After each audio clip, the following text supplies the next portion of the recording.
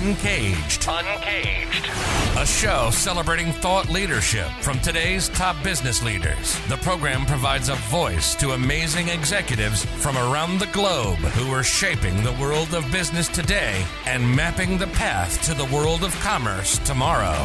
And now, please welcome our host, Bant Breen, as we begin another Uncaged episode. Today, we're speaking with Max Ward. Hey, Max, how are you? Great. Good to speak to you. It's great to have you on the show, Max. Max is the Chief Executive Officer of Liberatrade. Liberatrade is an innovative company which provides AI and several other solutions for logistics and supply chain businesses in emerging markets, specifically really a lot in Asia, by accumulating data from small and medium-sized enterprises. We'll talk a lot more about Liberatrade. They're doing some very, very exciting things in probably one of the most exciting fields that's on everybody's minds these days, which is the supply chain space. But before we get there, Max, it'd be great to hear a little bit about yourself and your career. Yeah, thanks for the opportunity. I really started off my Asia studies in undergrad and studied in Beijing in the 90s, traveled all over China, and went back about a decade later to work in Hong Kong with DHL.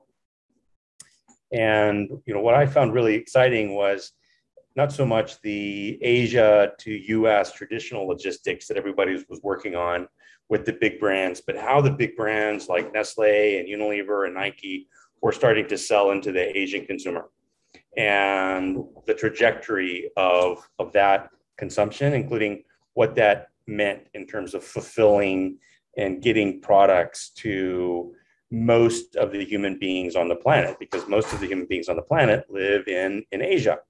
So that's the thing that I find always fascinating, no matter what country I'm in or really what I'm working on. It never ceases to be interesting. And I think there's a lot of supply chain challenges on Trans-Pacific and in the US these days, but there's plenty of challenges in emerging Asia as well. So there's a lot of work to do. Yeah, no, I can only imagine. And I do, as you may know, I spent some time in Hong Kong myself, and I do remember a lot of the DHL work that they were doing for the US trading. And I remember a couple guys talking about some of the challenges across Asia. And so it's clearly a space that's evolving fast as those economies really mature, become much more active with just general trade. And so that really seems to be where Liberatrade is playing. Tell me more a little bit about what you guys are up to. Well, I think the fundamental problem that we're working on solving, that we believe is the biggest not yet solved problem in Asia's supply chain, is really knowing what billions of consumers actually buy so that the products that they need can be ordered, stocked, positioned, and delivered to them effectively. Mm-hmm. Now, Jeff Bezos and his team figured it out for North America some time back, and how to do the analytics around that. But the retail supply chain in Asia is mostly offline. So we focus on non-China, non-India, which is really over 1 billion people. And Pakistan and Indonesia are actually the two biggest middle classes that are being created in the world right now, combined total population of 500 million.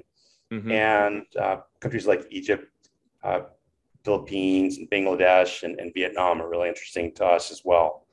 And so the lack of information on what people are actually buying in the retail environment leads to a lot of other problems, meaning that it's very hard to know what stuff to put in what warehouse, if you're Colgate Pakistan, for example, or how you should plan your orders and what you can do to have a better demand forecast. And so the main problems are too much working capital. Cash is tied up for every party in the supply chain because they can't get access to financing, too much of the wrong product and lots of stockouts. And just a complete mismatch between supply and demand.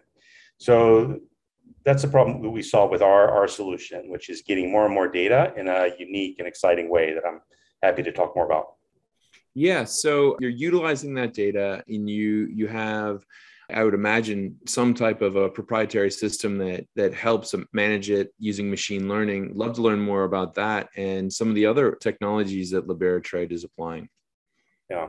So one key thing is technical architecture, how to take large amounts of big data. Everybody likes talking about big data, but can you really layer this in and put it in the right data lake or data ocean so that you can gain value out of that? And so the most important part of our stack is actually the unified data model that we use for emerging Asia retail supply chains. So that means that really you can take data from multiple sources, combine it, layer it, and then use metadata to aggregate insights on that. So you go end-to-end demand forecasting with Coke, for example, but then you also look at Pepsi. And when you can't take Pepsi on a one-for-one basis and apply their data, you can apply categories of products and categories of SKUs, which everybody benefits from.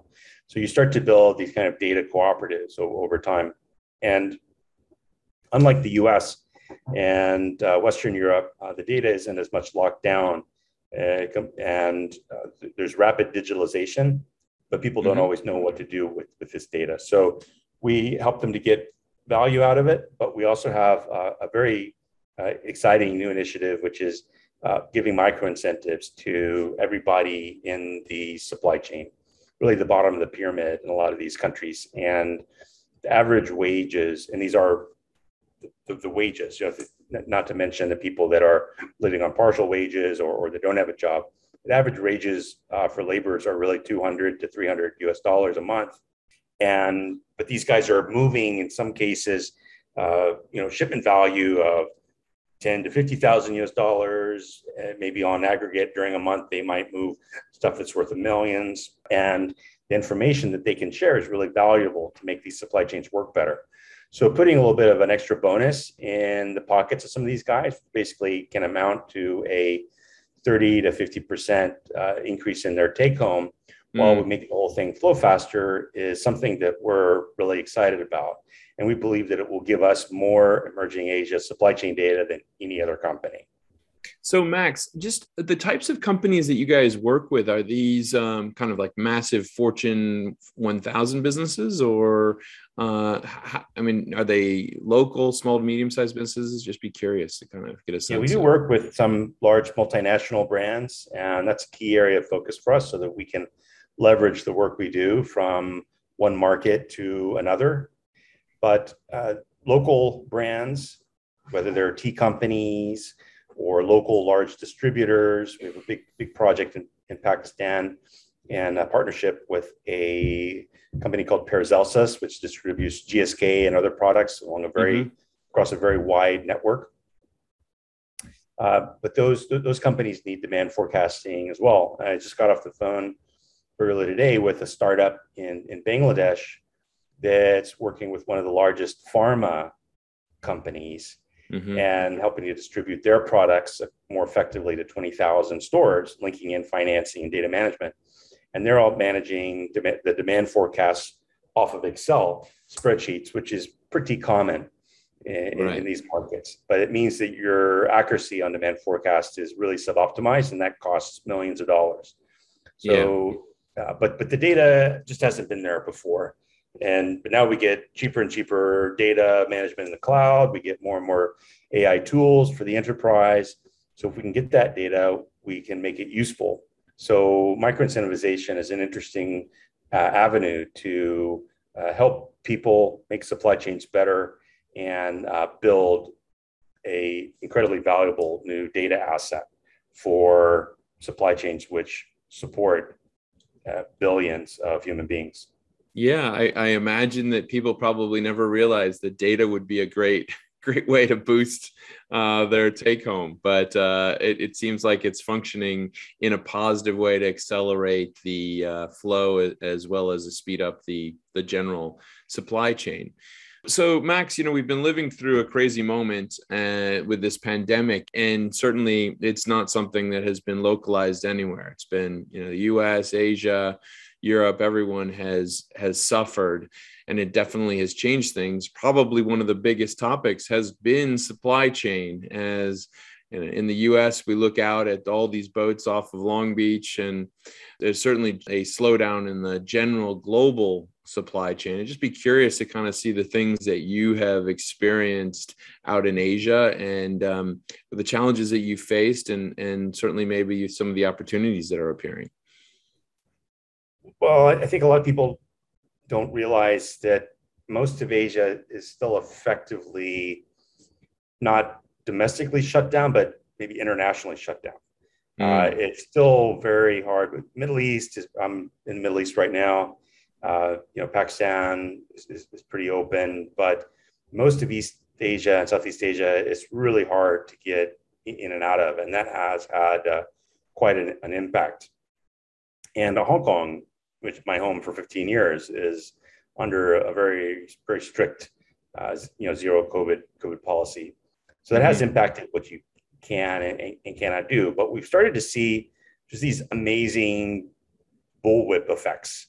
And it was something that people talked about, bullwhip effect, almost academically in the past, because the disruptions were not as impactful. But we really have this thing where, it's like you're holding, and I think everybody from the White House down understands now that it's like you're holding this colossal Indiana Jones whip, and you kind of jerk it a little bit, and then you go down the whip, a few meters or yards, and the impact of your action at the head of the whip is just magnified 10x, 100x.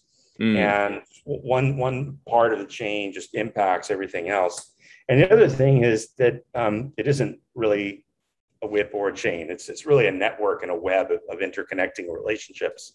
And you really kind of impact more than just the end of that whip. You're actually impacting other ends and vice versa. And it can come back to you. And it comes back to you in demand, which is not fulfilled. In Pakistan, where I've spent a lot of time this year, the e-commerce sector is really booming from nothing. So COVID fueled the e-commerce retail market in Indonesia, and it fuels e-commerce market everywhere because people don't go out to shop. They want to go online. So then you get more and more of these sales online. And then you get customers that want to interact digitally. And so they get certain types of promotions and certain types of recommendations and interaction in a different way than in the past. And some online e-commerce platforms in Pakistan, they've got stockouts of like a third. So what companies have to understand is to interact with the digital consumer in an Amazon type way, you've got to be like Amazon and take your whole supply chain data and start to work with it. So recommending products means you need to have those products in stock. And if you're going to recommend them, you need to have them in stock in the future. Yeah. And that means linked inventory optimization with promotions and sales, or you run into problems. And to continuously do that for a complex range of SKUs and products for millions of people, if not more, requires some pretty complex data management. And that's where the whole world of advanced ML and data science and AI comes into play. Who are the big players in e-commerce in those markets? Well, if you follow Imran Khan on Twitter, you'll see the proud announcements of Airlift raising $84 million into Pakistan, which is a country that had raised almost no venture capital if you go back a few years. So that's an interesting example. I know Circlo in Indonesia has had some really successful rounds, and then Gojek and Tokopedia have combined in Indonesia to create a real super unicorn there, which is just an amazing integration of transport services and retail environment. So Indonesia is quite a bit ahead of Pakistan there. But you also see big players in the B2B space like Udaan in Indonesia, which is a super unicorn, Gudang Ada as well. So there's some pretty big players out there, even in the B2B space. I think what hasn't happened yet is the type of real cloud data enterprise management, the Databricks snowflake effect, if you will, for these countries. And that's where we're we're trying to get in and build some of these data relationships, but the data itself needs to be acquired in a slightly different way than in a place like the US. Yeah, I completely see that. And it also sounds like perhaps if Amazon has some real competitors in the future, they're going to probably emerge from some of these fast growing markets as they build up their approach, and then can go out and compete in a global perspective, which would be really exciting. Yeah. I mean, already, right? Alibaba already, right? And yeah, Alibaba already. Absolutely. So Max, I mean, I really love what you guys are working on. And certainly I can see the use of data, the way you're collecting the data in a really exciting way will get you large data deposits quickly and accurately. And it sounds also that you're working on some other things as well. I think, we've spoken a little bit about the blockchain space. What are your plans for your business in the future, and how do you think things are going to progress over the next couple of years in the markets? Well, I'll take the second part first. Yeah. Went into Pakistan. I had a flight booked to Jakarta, to be honest, and they closed the country again for COVID reasons, closed the country to foreigners right after Christmas last year. So I went off to Pakistan, and Pakistan consulate in Hong Kong knew me pretty well, and I told them what I wanted to do, and they said, all right, if you really want to, brave guy, we'll give you a visa. So I went out to Pakistan around that time, and I thought maybe this is a bit early of a concept for retail supply chain in Pakistan. Is Pakistan really ready for artificial intelligence? And I know a handful of companies that are taking a different approach to us, but they are basically doing the same thing. So it is happening, and driven perhaps by COVID, but other factors. Digital commerce is just accelerating very, very quickly. So the whole supply chain, from manufacturer to third-party logistics to brand to distributor to even the smallest retailers, is going digital, and that is happening faster than even I thought. And that digitalization is going to drive a lot of disruption. So the legacy companies that are distributing the product based upon the flow of the kind of the push model that everybody has had for decades, if not centuries, that is going to be replaced by new demand-driven models.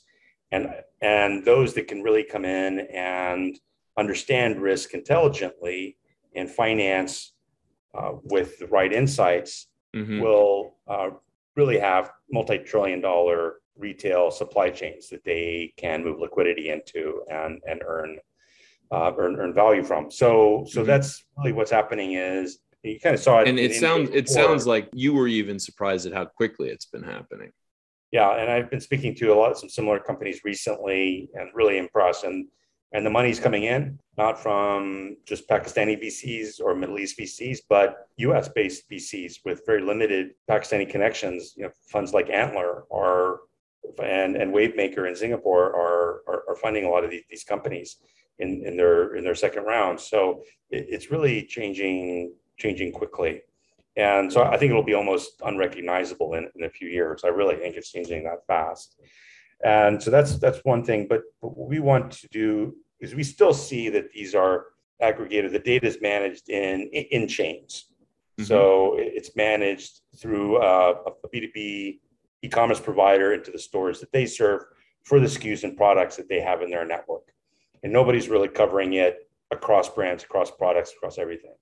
And that, I believe, is just a tremendous opportunity. So we are launching really the biggest supply chain data acquisition initiative in the history of Asia. And we're doing this through a tokenization micro incentive scheme. And I think this is going to drive a lot of economic value for us as a company and our customers.